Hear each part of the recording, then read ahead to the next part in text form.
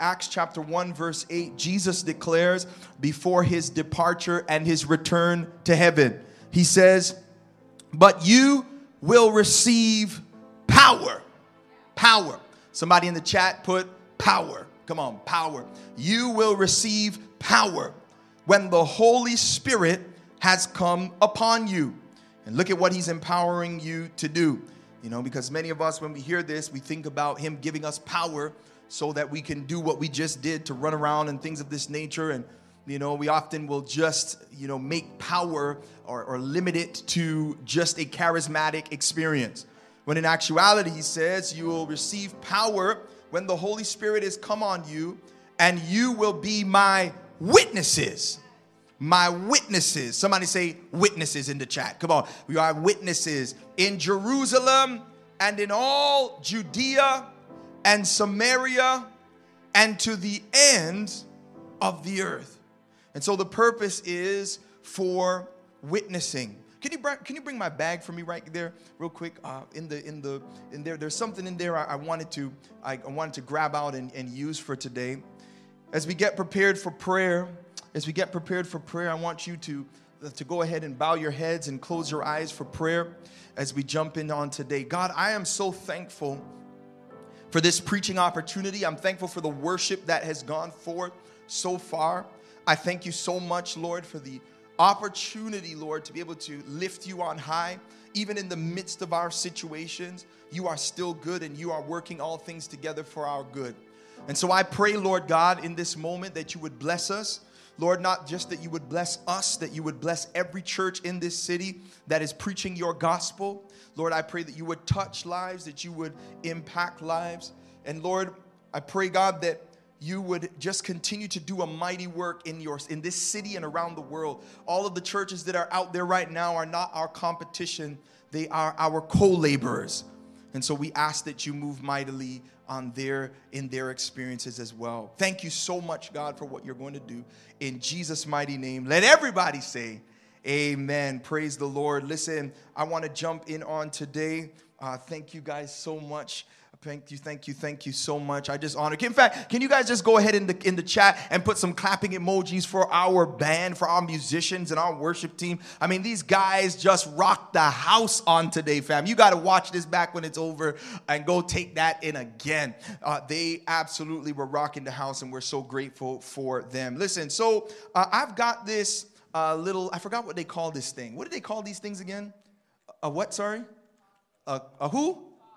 A cog? A fob. Okay, is that what they call it? Oh, wow. So they call these fobs, right? And I got this here in my hand, and this is something that, this doesn't belong to me. This actually belongs to one of our dream teamers by the name of Laura. And Laura is someone who actually has been a part of Serve City from before we even got started. So she's been here like 5 years. You know, she was in the very, very, very beginning. And I'll never forget, you know, we used to have a secondary location aside from the movie theater that we rented. And that secondary location, we were there one day. It was freezing, kind of similar to how it is now. You know how winters can get here in Toronto. Well, for those of you who are watching from the West Indies, we're very jelly right now, fam. We wish we could be having some of that sunshine. I know I talk to all my friends in Barbados all the time, and they're always talking about how they wish they could have what we have. Wanna crazy, right? But no, you should keep what you have. But nonetheless, it gets really cold here, right? Nonetheless, we were in our secondary location that we had, and Laura, I'll never forget, we were there. We were all looking through the window at her car, and I don't know, I think we got into a conversation. I don't remember if it was me that asked her or if, you know, she just made the statement and said, hey, I wonder what this button does. I know and obviously the one for unlocks, the one that closes the car, you know, the one that opens the trunk, you know, I know what that is. But there's this, and the panic one, obviously we know what panic means. But there's this one here, and I have no clue, and I've pressed it, and it doesn't do anything. And so we're looking at this, and in that moment, I grabbed it, and either myself or herself, it was so long ago, I don't remember if it was her or if it was me. But one of us, it said a ×2, and we're like, what if you press it twice and see what happens? And in that moment, she presses the fob, the ×2 twice, and the car starts. And so in that moment, she is literally losing her mind. We are all like freaking out like little kids, like, what on earth? This is so dope. Because this whole time on this fob, right, that she had no clue, she was going to go outside. She was going to scrape going to end up scraping the stuff off the car and having to wait and then turn it on and sit in there and all of this waiting for the car. This morning, man, I was driving to church and it was absolutely insane. I'm driving and every 2 seconds I'm spraying water on the windshield. I mean, have you ever been in such a rush you had to go someplace and the windshield would not defrost and you had to scrape just a little hole? And you're driving there trying to look through the hole, trying to wind down the window, see if you can see if someone's next to you. The window won't wind down. You're sitting there. You know what I'm talking about. You're sitting there punching the window like, Lord, please don't let this thing shatter. Please don't let this thing break. Just trying to get the ice to loosen up so you can, But it is insane. Now I got a car starter. I'm excited about the car starter I have. Their names are Gabriel and Noah. Amen. And so... So although my bank account has not yet gotten to the place where I'm going to buy a car, what do you call it? A car starter at this point. I'm not going to install a car starter in my 2000 Honda Accord. But my car starters, amen. They are faithful to go out 15 minutes in advance or so and get that thing, warmed up. Praise the Lord. They get an allowance, so it works out in there. But nonetheless, it's insane because, she found out that she had something on there, that there was more to her car than she even understood. Oh, can I just set this thing up? She thought that she would have to go out and do all that stuff, but we found out through a conversation that day. We found out through a conversation that there was actually more to her vehicle, had more of a capacity, had more accoutrements, if you will, things that were extra, that were on top, that were offered to be able to make her experience with the vehicle more enjoyable. Come on, somebody. And see, the fact of the matter is, I want you to note this because when Jesus, where are you going with this thing, preacher? The fact is that in the book of Acts, we find that this is the inception of the church as we know it today. And what is powerful about this is because this is on the backdrop of Jesus' resurrection and he's getting ready to go. You're wondering, what does this have to do with this In Living Color series? What does this have to do with anything? Well, I want you to note this. This is happening all on the backdrop of not just Jesus' resurrection from death and his ascension back to heaven, but also it's happening on the backdrop of the birth of the church's birthday, and something called Pentecost. Can I just teach for a moment? In fact, in a couple months, we are going to be experiencing the timeline around this Pentecost thing that I'm getting ready to tell you about. In fact, if you can in the chat, go ahead and put Pentecost. Pentecost. It's spelled Pentecost. Pentecost. And this is the Greek for the 50th part of a thing. The 50th part of a thing. Can I just teach for a moment? And so 50th part of a thing, it's actually 50 days after Passover. And we see this thing happening in Acts chapter 2. I'm going to talk about it a little bit. It's also known as the Feast of Weeks. So Pentecost is this idea where the Holy Spirit, this is when, although this is a historic celebration of the fact of the matter is, this was one of those things where one of 3 pilgrimage feasts where every adult male was required to present themselves. And this is in the Jewish context. And then it was also known as Shavuot. Everybody say Shavuot. And this is spelled this is a Hebrew word, Shavuot. I'm going somewhere, but I want to teach you to give some context of what's happening when Jesus declares the scripture that I shared with you to open up. This is what's happening around it. So it is when the Hebrews celebrate the giving of the law, the 10 commandments at Sinai. So this is the idea. This is this idea of Pentecost, this 50th part of a thing, this celebration that is made clear that they were as Jews supposed to do. So this is why they are gathering. And around this time is when Jesus makes this declaration. He says that he says to wait here and you will receive power. One more time, say power. when the Holy Spirit has come upon you, and you will be witnesses unto me. Now, this is powerful because this at Pentecost is when God chose sovereignly to pour out the Holy Spirit on all flesh. Now, mind you, at a celebration where they come together to celebrate the giving of the law, we find that God decides to pour out his Spirit. Oh, are you with me on this morning? This is some powerful stuff because I want you to understand the contrast of what transpired, because this is a contrast in the giving of the law versus the giving of the Holy Spirit. The law, according to 2 Corinthians chapter 3, verse 7 through 12, it calls it a ministry of death. Because all it did was present consequences, and not only this, but things that were instructed for the people of God during that time to do, but it did not give them any empowerment. And so it's a ministry of death because it presents consequences but gives no empowerment. It presents laws but gives no empowerment. But I love this because this is juxtaposed against the outpouring of the Holy Spirit when it is that the church is coming to life. Oh, who's with me? Who's with me? I want you to see this. This is very powerful. There's something that's noteworthy, Pastor Michelle. This one is for you. Look, if you will, don't turn here for the sake of time. But in Exodus chapter 32, verse 28, we find that in the giving of the law, 3,000 people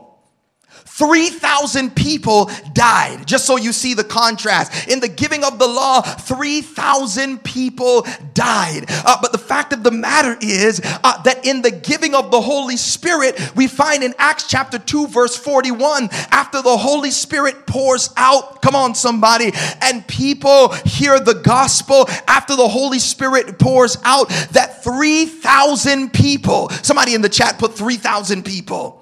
3,000 people came to life. 3,000 people were saved in that moment. And so this is a powerful thing because we see a powerful contrast that in the giving of the law, there was death. But in the giving of the Spirit, there is life. What a powerful contrast. Are you still with me? If you're with me, say I'm with you. And so the fact of the matter is the Holy Spirit is life-giving and it's liberating.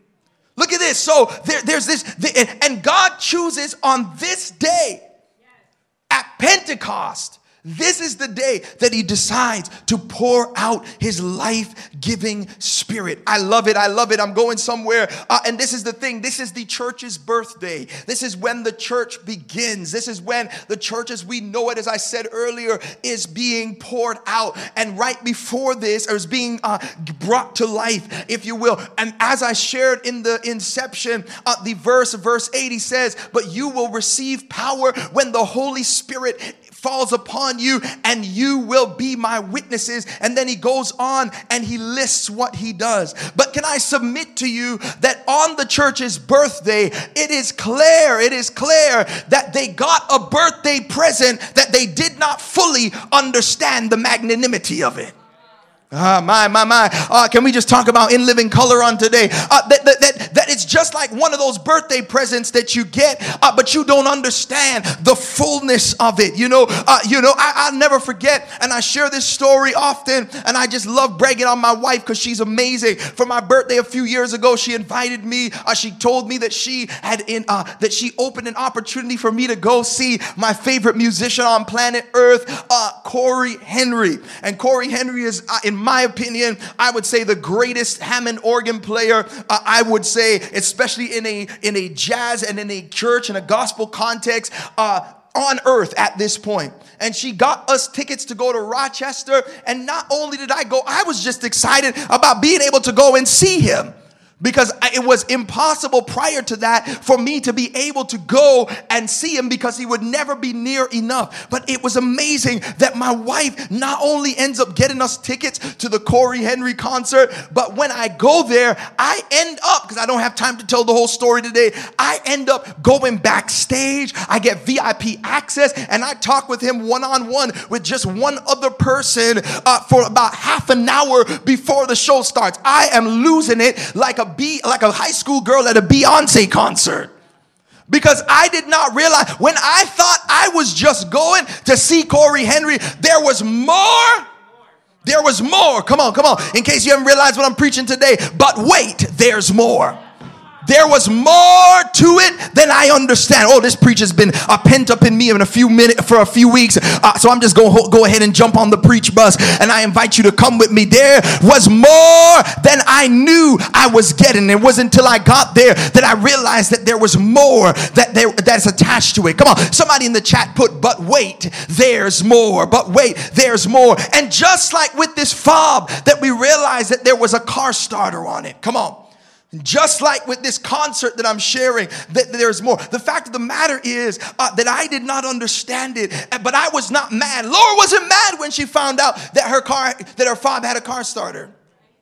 She wasn't mad. I wasn't mad when I found out. That there was more to the Corey Henry concert than I understood. I wasn't mad because it just meant that I got extra. It just meant that there was something bigger, that there was something that would make things a whole lot better. Come on, I want you to track with me. I'm just trying to set this thing up. And so the fact of the matter is that this is the same thing that we find when it is that the Holy Spirit is pouring out. When the Holy Spirit is pouring out, I want you to understand this. And the Bible declares and makes clear in Acts chapter 2. The Spirit pours out, and 3,000 people, 3,000 Jews got saved. Somebody say 3,000 Jews. 3,000 Jews got saved. And the Apostle Peter, he declares in Acts chapter 2, verse 14 through 17. That's Acts chapter 2, verse 14 through 17. He says, this is the fulfillment of what was prophesied by the prophet Joel. That the days were coming in Joel chapter 2, verse 28 and 29, that the days were coming when the Holy Spirit would pour out on all flesh. Somebody say all flesh. And that your sons and your daughters would prophesy, and that your family members, that generationally there would be dreams and vision. That the Holy Spirit would pour out, one more time, say on all flesh. And the fact of the matter is, Peter declares when he sees this happening in Acts chapter 2, the Holy Spirit falls on them. And the Bible says they begin to speak in other tongues. They speak in tongues that are known, but they are not tongues that were known to them. And they all hear each other when the Holy Spirit falls on them. They're all hearing themselves speaking in each other's languages as they've come from all over in order to celebrate this Pentecost feast.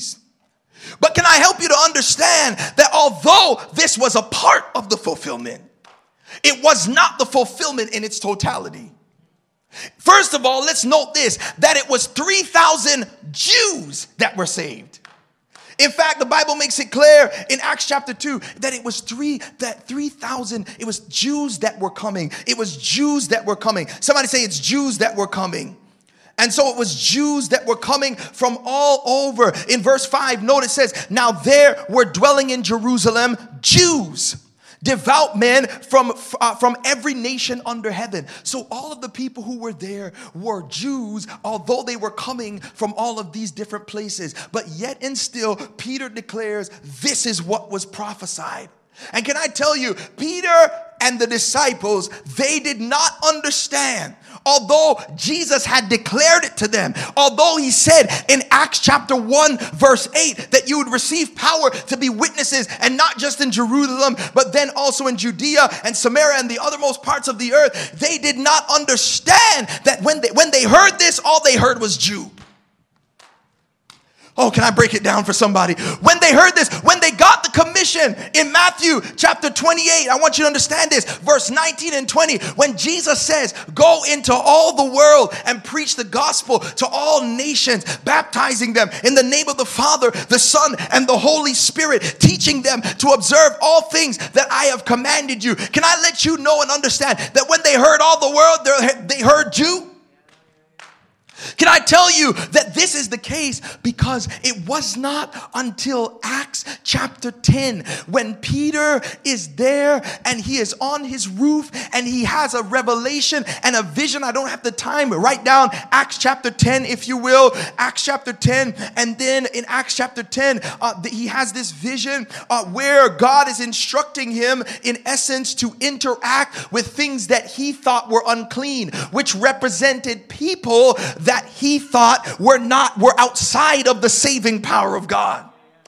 And he has this dream, and then God instructs him to go to the house of a Gentile person, which was somebody that was not a Jew. And he's like, God, you want me to do this? And he goes to this person who is from the Italian band by the name of Cornelius. And he goes there, and the Bible makes it clear, if you read that whole chapter in Acts chapter 10, that the Holy Spirit pours out there at Cornelius's house, and they are rejoicing. They end up baptizing them, Gentiles. And he celebrates because he says, wow, I didn't realize, but now God is granting repentance and salvation to people who are not Jews.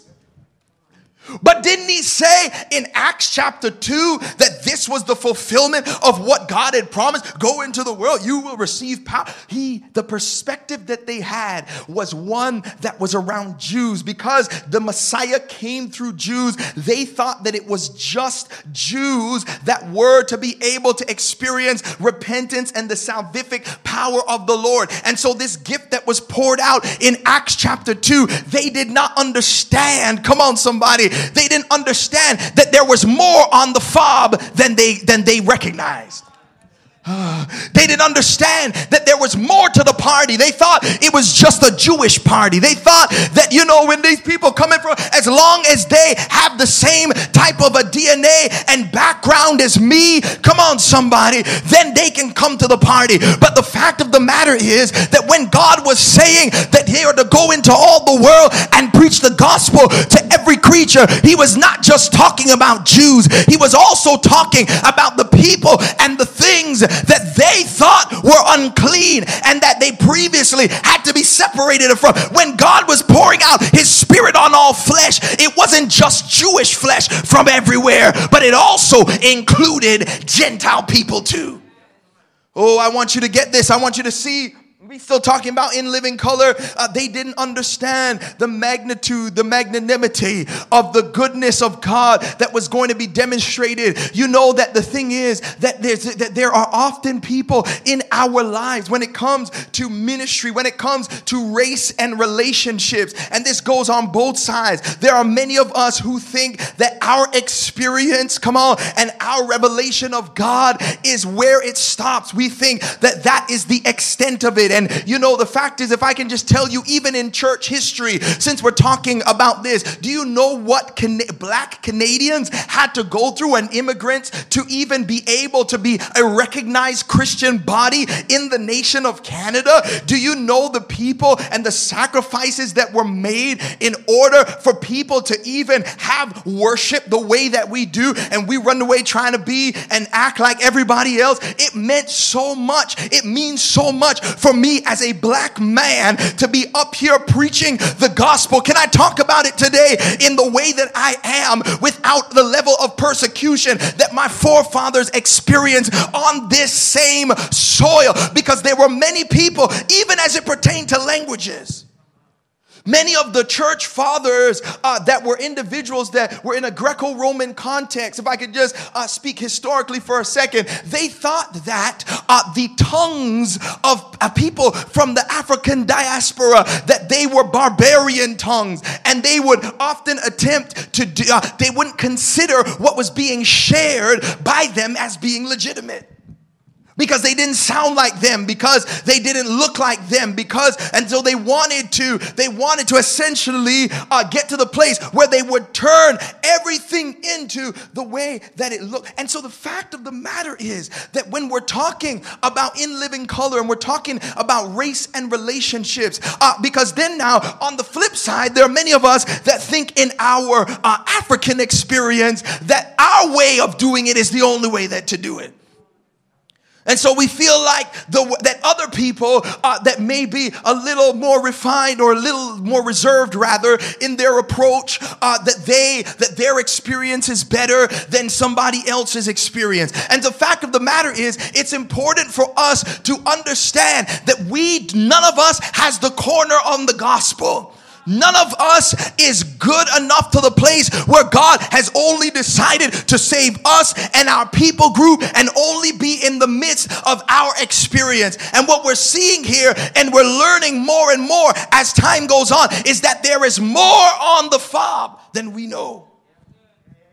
So I want you to understand this, because the thing is that so the disciples didn't really get it, even though Jesus said these things to them and told them they would be witnesses everywhere, they still heard Jew. And when you hear about gospel, when you hear about what it is, and when you hear about church, what is it that you're thinking of? What do you think of? Do you just think of people like you? When you think of church, when you think of gospel, are you just thinking about your experience? When you think about witnessing, when you think about sharing the gospel with people, do you just think about sharing the gospel with people who look like you? Even as it pertains to our church at Serve City, do you only invite people to Serve City that look like you? Come on, somebody. Even as we are building this church, and granted, I understand that there may be challenges, but we have to get to the place where we understand that God's desire for us and for his church is bigger than just one people group. Remember, we're getting to Revelation 7, 9, and 10, where people of every nation, tribe, and tongue and language are ending up before the throne of God in worship. And so let me just tell you this to just sum this up before we go on. The fact of the matter is that as disciples of Christ, we often hear the details but miss the revelation. Let me say it again. Here you go. Here you go. As disciples of Christ, we often hear the details but miss the revelation. I mean, they heard that Jesus said, go into all the world and teach the gospel to everybody. But what they were hearing, they heard the details, but they missed what the revelation was.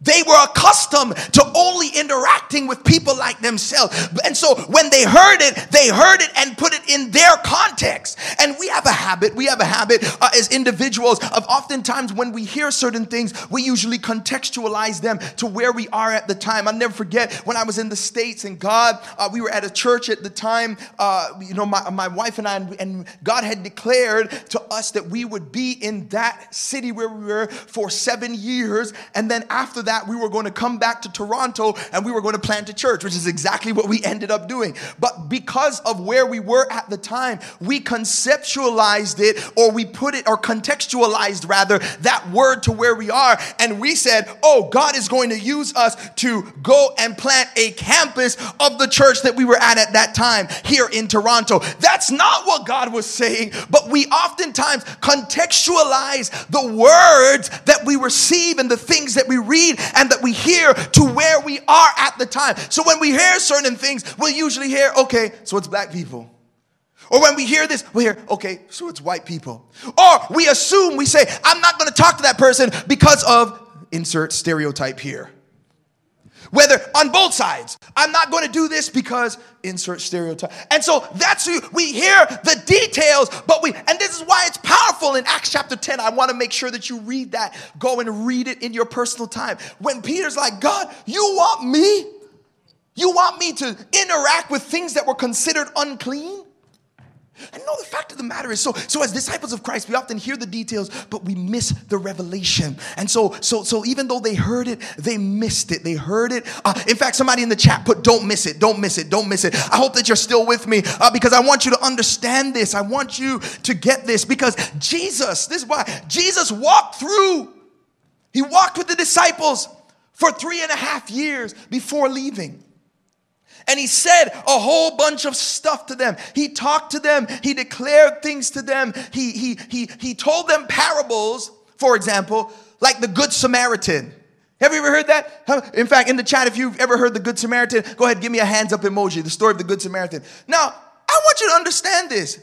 This is a powerful story because Jesus tells a story, the Good Samaritan. This is where the phrase someone being a good Samaritan was even coined from. Because he tells a story where a Samaritan, now I'm getting ready to jump into a passage here after I share this with you, but so you can understand the magnitude of what Jesus did and the demonstration that he showed. Because Jesus didn't just tell him to do stuff that he wasn't doing. He tells a story of a good Samaritan. Now, Samaritans were hated by Jews. Jews and Samaritans hate each other, and Jesus is a Jew. And in this story, which is insane, the person that we suspect in this story that is a Jew falls, gets beat up by some robbers, is left for dead on the side of the road, and the people who are like him left him for dead. And guess who comes and helps the Jewish guy that's at the side of the road? He's telling this to a Jewish audience, mind you. Jews hate Samaritans, and he says, "A good Samaritan." What do you mean, a good Samaritan? A Samaritan can't be good. Come on, somebody. Jesus tells a Jewish audience, are you with me?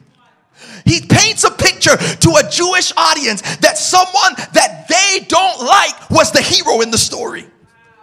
Oh my, can I just tell you, there are a lot of us that don't realize that the people that you have counted out, come on somebody, the cultures and the ethnicities and the backgrounds that you have counted out, or you say that God can't use them. Jesus shows them, even in that story, that we now have a phrase that we use for someone that is helpful. He uses someone who is mocked, someone who is reviled, someone who is disregarded, someone who is hated by someone else to serve the person that hates them.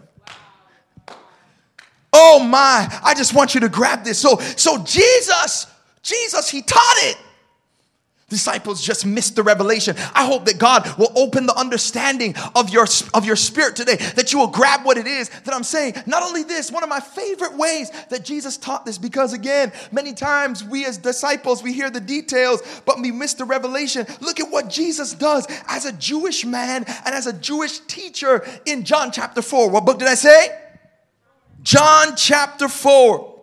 And I love this story. It's a familiar story to those who grew up within the context of Christianity. I just think it's amazing. And there's so many powerful nuggets that are here in this scripture. But I just want you to grab this so you can see the actions of Christ. It's not that Christ didn't teach it. It's that we just missed it.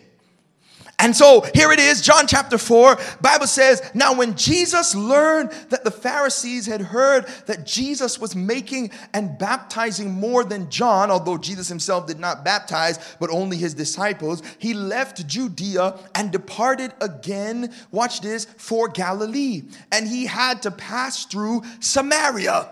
The Bible says, so he came to a town of Samaria called Sychar, near the field that Jacob had given to his son Joseph. So there's historicity here. There's genealogy that is present here. Oh my, this is incredible what is taking place in this moment. I want you to grab this. And the Bible makes it clear and says, Jacob's well was there. So Jesus was wearied as he was from his journey. And I love this because we see, we believe as Christians that Jesus is not just fully God, but he's also fully man. It's known as the hypostatic union.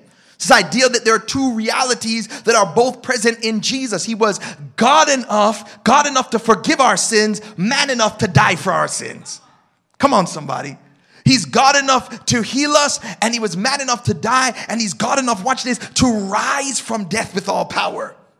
And so here we find in his humanity, because some people, especially if you're from Islam and you're watching this, you might be in a position where you're like, well, look, if Jesus is God, how is he in this? No, he is fully God and he is fully man. And one did not cancel out the other. And we see this is powerful because he goes on, it says he's wearied from his journey in his flesh, right? And sitting beside the well, it was about the 6th hour. Verse 7, and a woman from Samaria came to draw water. And Jesus says to her, watch what he says, give me a drink. For his disciples had gone away for the city to buy food. And the Samaritan woman says to him, rightfully so, how is it that you, a Jew, ask me for a drink? So in case you thought I was making up this stuff about Jews and Samaritans, no, the Jews said that Samaritans are a mixed breed, that they're mixed race because they're Jew/Gentile. And this is why they considered them as illegitimate. And he says, for Jews had no dealings with the Samaritans. And so this is powerful. And then Jesus goes on. This is where we usually skip to. If you knew the gift of God and who it was saying to you, give me to drink, you would have asked him and he would have given you living water. We usually just skip to that part. But because that's the spiritual part and because that sounds cool. But I want you to note that before Jesus says any of that to her, he goes up to a Samaritan woman and says, in the natural, give me something to drink. He engages someone that Jewish people did not interact with regularly. In fact, they hated them. They absolutely disdain. They would rather eat, and if you understand this, they would rather eat a piece of pig than take a piece of bread from a Samaritan. Just so you understand how much, because you know Jews don't eat swine. This is what they regarded. And the Savior goes up to her. And before he tells her anything spiritual, he says to her, give me something to drink. Oh, this is such a magnanimous thing. This is such a barrier-breaking thing. This is something that Jesus is consistently doing to declare and to show that salvation and that even interaction was not that the lines and the barriers and the things that man had put up to be able to hinder interaction, that Jesus is saying, I'm not adhering or even being controlled by these things. And I'm trying to show you that I came to be able to tear those things down.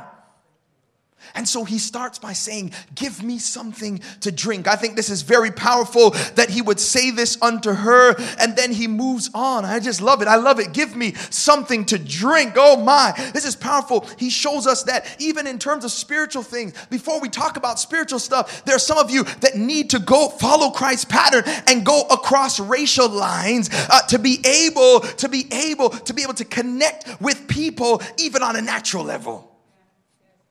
So before we even talk about spiritual stuff, you can connect with them on a natural level. And this opened the door. This opened the door for him to be able to share about his mission and for him coming on earth. Do you know that oftentimes we're just thinking on a spiritual level that when we engage people naturally, that it opens opportunity for God to be able to move spiritually. Here it is. I'm moving on. He says, if you knew the gift of God and who it was that is saying to you, give me a drink, you would have asked him and he would have given you living water. And so based on her response, Jesus is able to share this. And then the woman says to him, sir, you have nothing to draw with, and the well is deep. Watch this. The well is deep. Where do you get that living water? And he says, are you greater than our father Jacob? He gave us the well and drank from it himself, as did his sons and his livestock. And watch, Jesus says to her, everyone who drinks of this water will be thirsty again.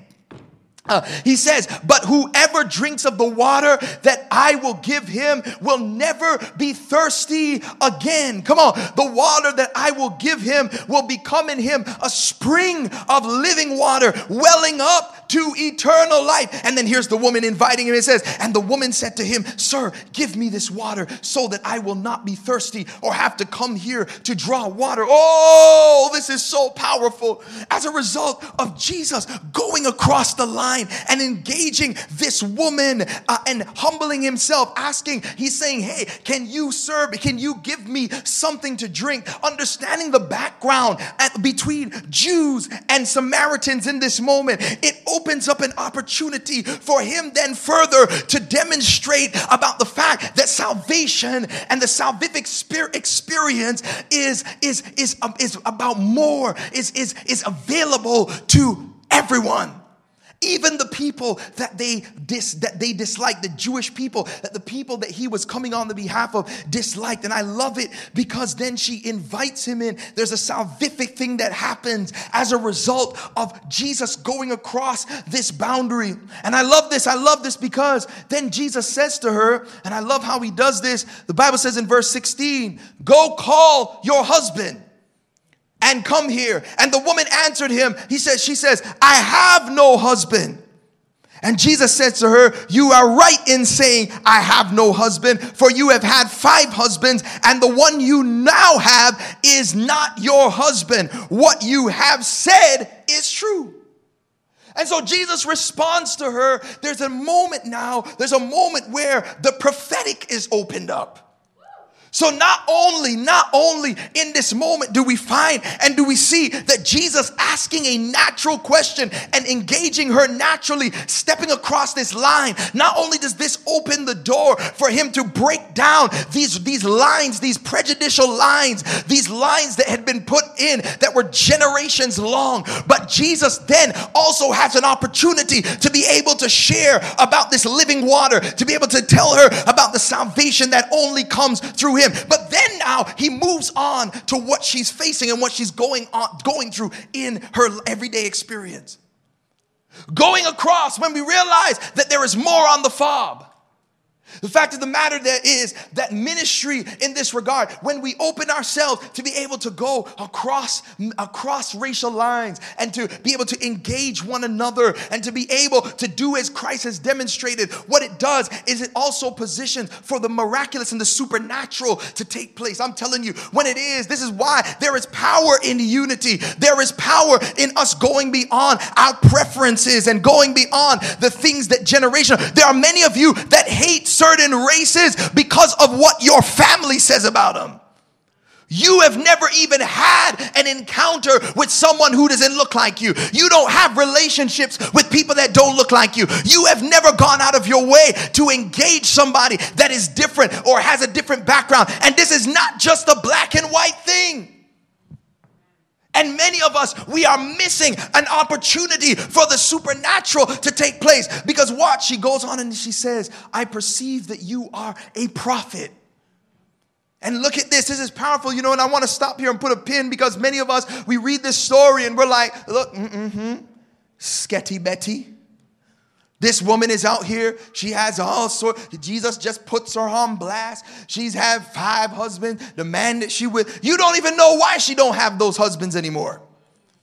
And we automatically jump to conclusions. Don't you think, like we're talking about the fob and how there's more to the fob that many of us understand, or more to the gifts that the Lord will pour out. But how many of you know, isn't this crazy, that oftentimes there's more to the story than you just read in the scripture?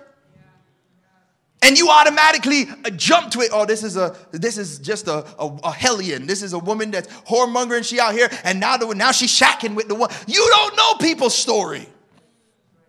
And Jesus revealing that to her was demonstrating that he had prophetic power on his life, but it was most definitely not to shame her. And I want to let you know this because this is powerful. You never see Jesus when he is ministering to people, blasting them in front of everybody.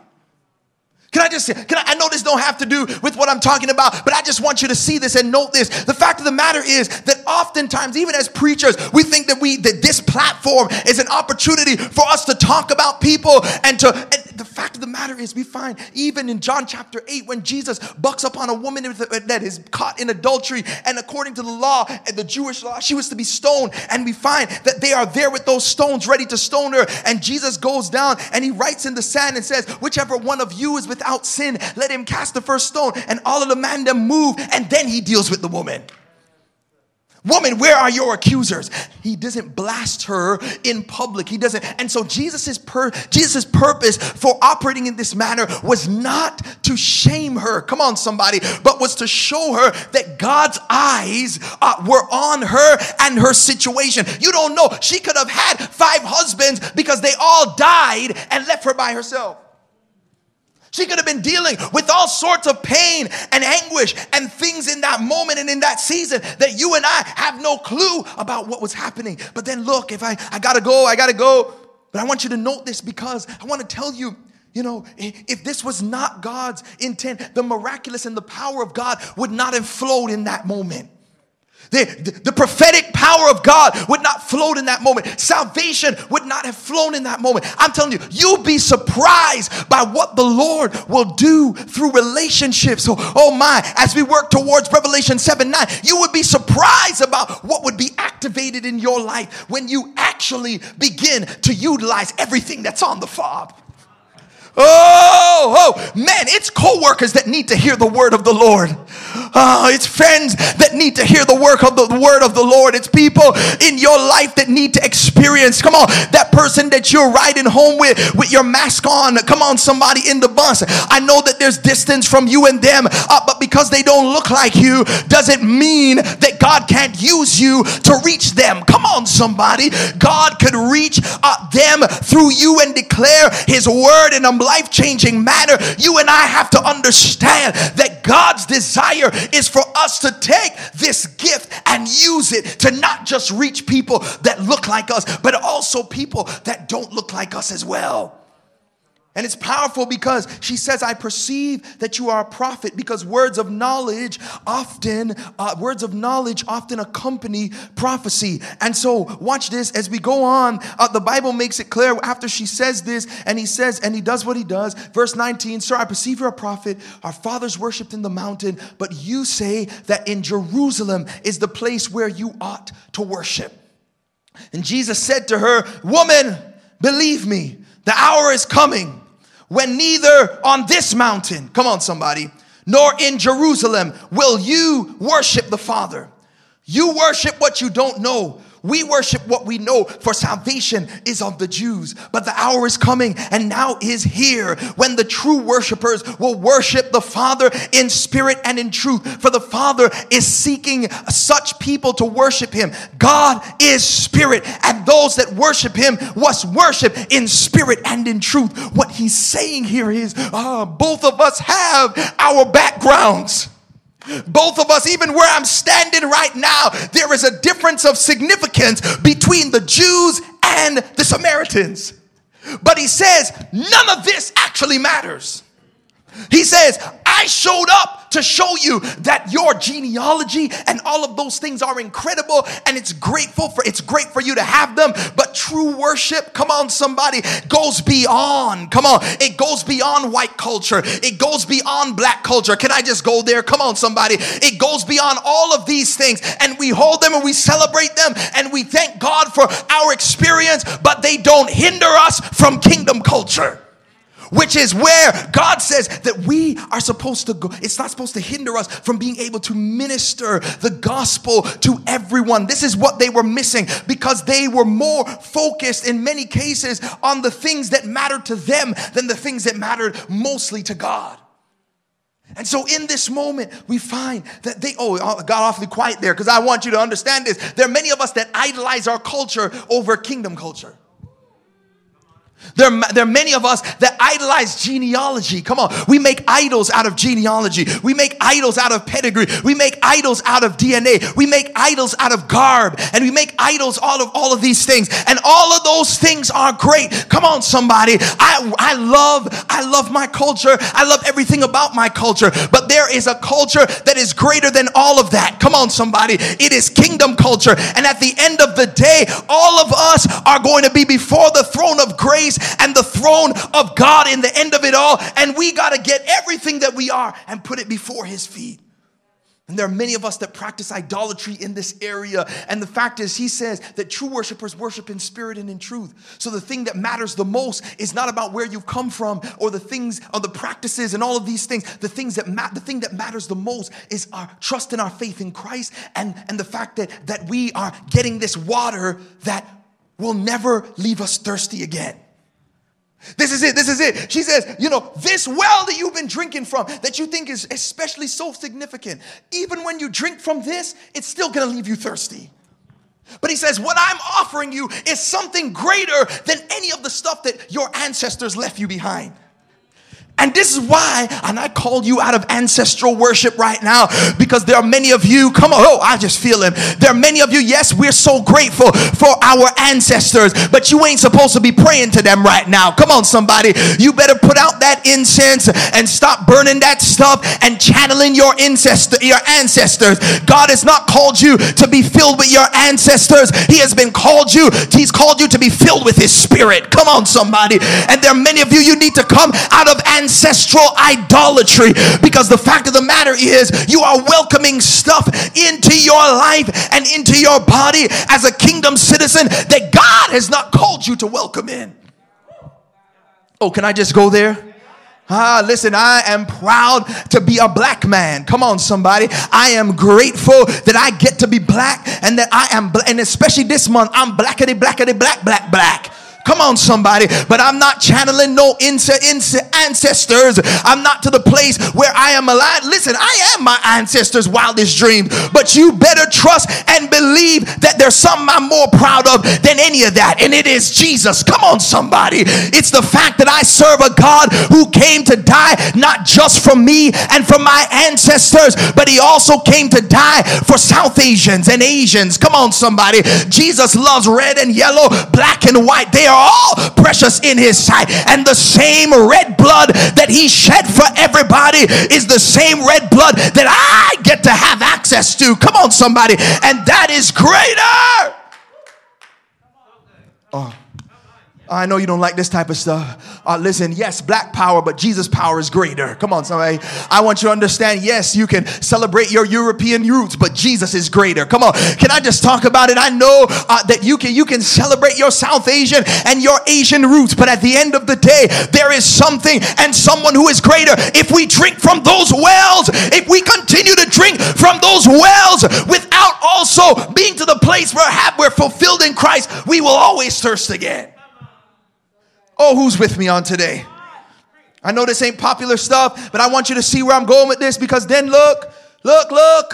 After this, Bible says their fathers worship in the mountain, all this stuff they have there. He says those few worshipers are going to worship in spirit and in truth. And for those who wonder if Jesus said he was the Messiah, he's never said it before. Look at verse 25. The woman said to him, I know that the Messiah is coming, he who is called the Christ. When he comes, he will tell us all things. And Jesus says, I who speak to you am he. So when somebody says to you, oh, Jesus never said he's the Messiah, Jesus never said he is God. I don't have time to teach on all of that right now. But notice he says that he is the Christ. He says that he is the Messiah. He says it plainly there. And then watch this, verse 27. Just then his disciples came back and they marveled that he saw him talking with a woman. So they see him talking with a Samaritan woman, and they marvel, but they still don't get it. Oh, I want you to see it, because there are many of you, you're marveling at it. You know, there are some of you that are looking at us and you're like, man, oh, it's cool that stuff is happening here. It's cool that things are happening, but you still don't regard it or you respect it as God actually doing something legit in our midst. It's time for us in many regards to start marveling about what God is doing. Just looking and marveling, but not investing. Come on, somebody. Just looking and marveling, but not actually taking it in, not actually interacting, not actually giving it a seat at the table, not actually, oh, y'all don't. Marveling. But look at this now. And then the Bible goes on and says, but no one said, who do you seek? Or why are you talking with her? So the woman left her water jar and went into town and said to the people, watch what she says. This is how you know Jesus didn't shame her. She goes and says, come see a man who told me all that I ever did. Because there's no condemnation in Christ. Because when you interact with Jesus in the loving way that he does what he does, he can call you out. Come on, somebody. He can put all your stuff on blast, and you read it as a testimony instead of an embarrassment. Oh my. And so look, he takes this thing. Oh, are y'all with me on this morning? She says, okay, you know what? All these things that mattered to me that I used to idolize, now that I have had an encounter with Christ, I'm going to leave my old water pot behind. Come on, somebody. I'm not just going to marvel at this thing, but I'm going to leave my old water pot behind. I don't need this thing anymore. This thing that I've been using to drink, I'm going to leave it behind. Come on, somebody. She got the revelation that now she says, instead of standing here and giving people to drink from this old water pot and drinking from this old water pot, because I have interacted and encountered the living water, I don't need this anymore to feed my family. Come on, somebody. I don't need this anymore to feed the animals in my path. I don't need this anymore to sustain me, because I'm going to thirst again. And she ends up going on and saying, she dropped her water pot. She leaves that thing behind. And then the Bible goes on and says she left her water jar, went into town and said to the people, come see a man who told me all I ever did. Can this be the Christ? They went out of the town and were coming to him. Meanwhile, the disciples were urging him, saying, Rabbi, eat. Look, see, they're missing the point. They still missing the point. Yeah, they marvel, but they still missing the point. He is out here crossing racial lines. He is out here, hey, glory, out here doing miraculous things right there with a woman and a Samaritan woman, people that they did not regard, and they asking him about food. Listen, man, it is ridiculous that there are many of us that, people that just miss it. Don't matter what's happening, they marvel, but they miss it. Come on, somebody. They marvel, but they miss it. Are you marveling, but missing it? There are people that are marveling. There are people that are marveling about what God is doing here in the house, but they will not invest. And it's like, oh, I marvel. Oh, this happened, that happened. But you don't see this is an opportunity. There are many of you watching that God has said this is supposed to be your church home. And you're marveling. You might not even look like me. You might be in a position where you're from someplace else. And you're like, you know what? You hear it and you're marveling what's happening, but you won't get invested. You're still asking about food. Wow. Some of you right now, you're thinking, oh, when this is done, where can I go and order food in? Are you seeing what I'm saying? Don't marvel and miss it. And then look. This is why then Jesus goes on and says to her, she says rather, she goes, so come see a man, told me all I ever did. Can this be the Christ? They went out of the town and were coming to him. Meanwhile, disciples are asking him about food. Verse 33, so the disciples said to one another, has anyone brought him something to eat? Jesus says to them, because he says, I have food to eat that you know not of. He says, my food is to do the will of him that sent me and to accomplish his work. Do you not say there are 4 months, then comes the harvest? Look, I tell you, lift up your eyes and see that the fields are white unto harvest. Already the one who reaps is receiving wages and gathering fruit for eternal life. So the sower and the reaper may rejoice together. For he was saying, holds true, one sows, another reaps. I sent you to reap that for that which you did not labor. Others have labored and you have entered into their labor. Many Samaritans from that town believed in him because of the woman's testimony. He told me all that I ever did. She testifies that Jesus put her on blast. Oh my. And that she goes to her friends because Jesus, as a Jew, stepped across the line. Come on, somebody. And witnesses to her about this living water. She then is able to leave and go. And she evangelizes her town. And people come and begin to believe on Jesus. And then watch this, verse 41, last one for our reading. And many more believe because of his word. They said to the woman, it is no longer because of what you have said that we believe, for we have heard for ourselves, and we know that this indeed is the Savior of the world. So it no longer was about her testimony. Come on, somebody. But she first had to testify. She first had to say something about it. She first had to go beyond herself. Come on, somebody. Now that Jesus went across the line, she got the guts to be able to go and evangelize those who were in her circle. And the whole town ends up coming. Can I tell you something? Not only was Jesus in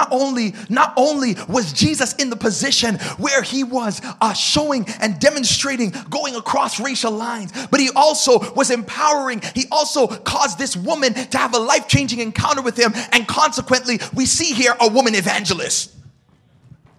When many people thought, watch this, not just, Not just was it a racial thing, come on somebody, but it also was the empowerment of someone who was in a racial context that they didn't even regard as legitimate. He empowers this woman, and this woman who has this encounter says, forget this water pot. It's not just about me standing here serving people, but I'm going to go and tell them about this Savior. Oh, can I just minister to a woman, to a daughter of God who is watching, and you have been suppressed by men for many years, and people that try to make you think that you cannot be used of God because of your gender, especially being a black woman. Come on, can I talk to you today? Not just black women, but women in general. I'm here to tell you, this not only teaches us that God oftentimes, and God, the thing that God has called us to is to go across racial lines and go beyond ourselves, but also even the genders and the people that you don't think God can use, that God can use them too.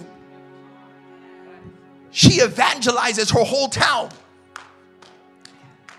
as a result of the encounter with Jesus. And this is the same Jesus that in John chapter 14 verse 12 says, greater works than these shall you do, because I go to my Father. Oh my somebody. So the fact of the matter is that we have this example in Christ of what it means, what he meant in pouring out his Spirit. It was not just for one group or one people group, but it was meant for everyone. Come on, somebody. It was meant for everyone, and everyone meant everyone. Everyone did not just mean people that looked like them or shared their same cultural experience all around the world. It meant even the people that you think, there are idol worshipers right now that need the gospel, but you won't go across those lines and talk to them. Come on, somebody. There are people that eat different than you do. All of this. But can I give you this? Not only do we often miss the revelation, but I want you to understand that oftentimes, watch this, the Holy Spirit gives us the power to push past our preference, our prejudice, and our pain. The Holy Ghost gives us the power to push past our preference, our prejudice, and our pain. And there are many of you, the reason why it's difficult for you to go across those lines, the reason why is because of the pain that you're experiencing. Oh, trust me, I've had some pain, y'all. Even today, there's still some things that I experience that are painful. But I realize that even for me, there is more on the fob. God has a plan. If I am going to be used by God, you've heard, if this is your first time tuning in to this series, you can go and watch, especially the part 1 where my wife and I shared about our experiences and the various things that we faced growing up, and racial things and racism and prejudice, and still experience today. But because of experiences like these, because there are towns that are waiting, and God oftentimes will use you even though you feel like you're not qualified. Or God has the opportunity to use someone that doesn't look like you, and you're the one that has to communicate it to them. He'll cause you to push past your prejudice. Don't live your life based on the things that were passed down from generations in the past. Just because they said that doesn't mean that that's going to be your experience. And if I could even make it clear, for some of you, you're the first person that's even saved, born again in your whole generation, in your whole bloodline. And so a lot of the perspectives of the people that came before you were not even godly. And God is calling you to go beyond. And God is calling you to leave your water pot behind. And God is calling you to go across lines. And so I end today with the gospel. I end today with letting you know, not only is there more to the gift of salvation and the Holy Spirit for those of us who are saved, but even for those of you who are not saved, even for those of you who are not believers, there is more to life than this.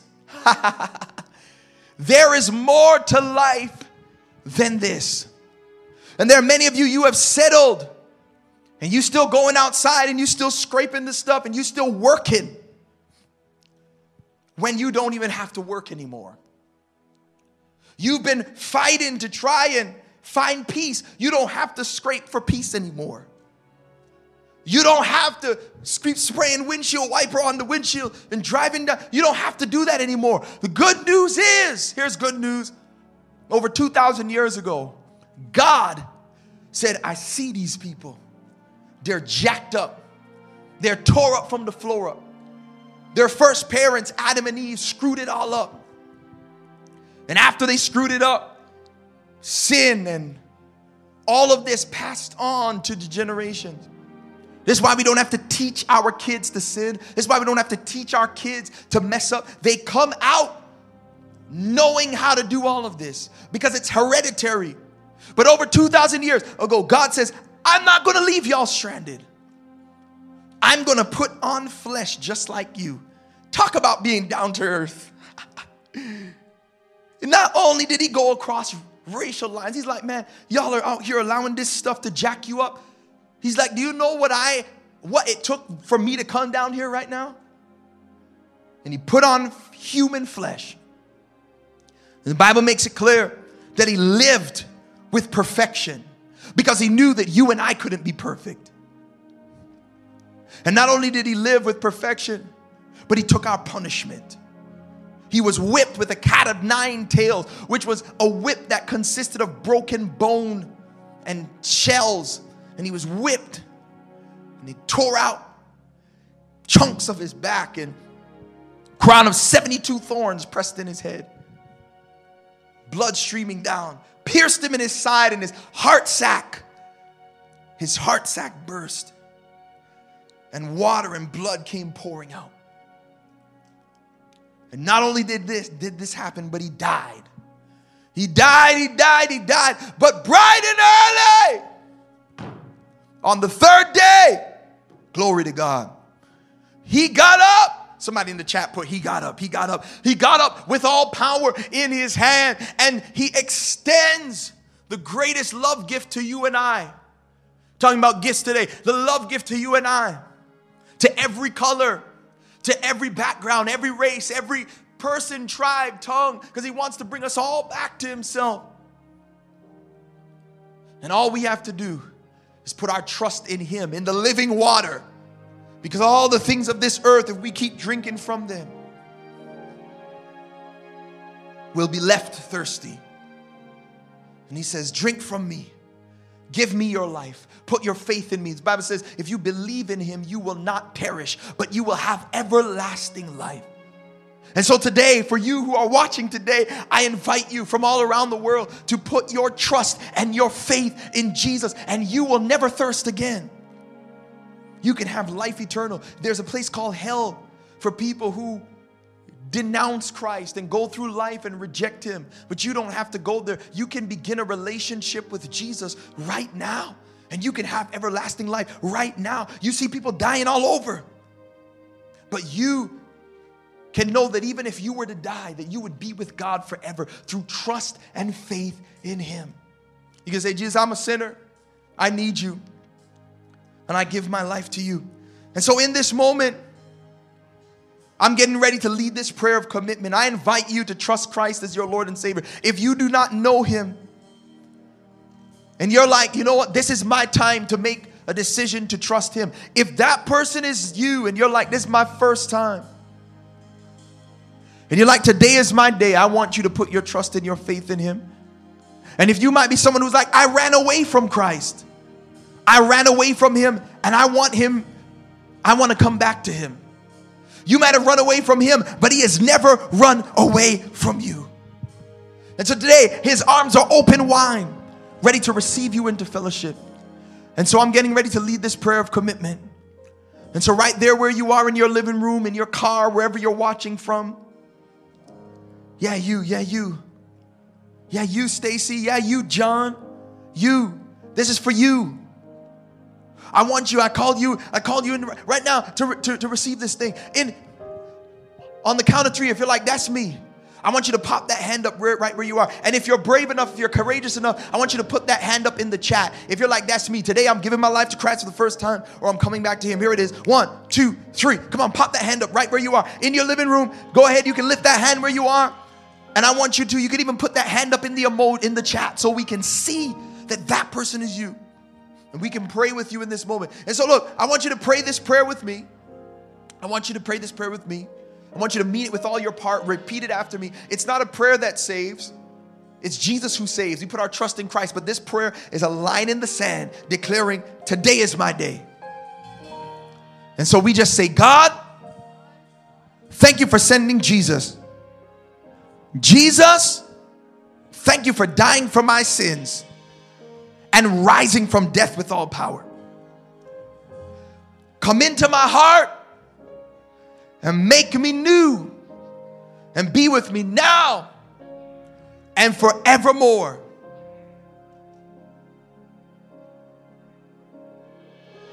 In Jesus' name, amen. Come on, if that person is you, go ahead, let's celebrate. Come on, in the chat, put some clapping hands emojis in the chat. Come on, come on, come on. Let's celebrate. We celebrate you and your decision. Come on, we glorify God today. Glory to God. You know what? Fill my cup, Lord. I lift it up, Lord. Come and quench this thirsting of my soul.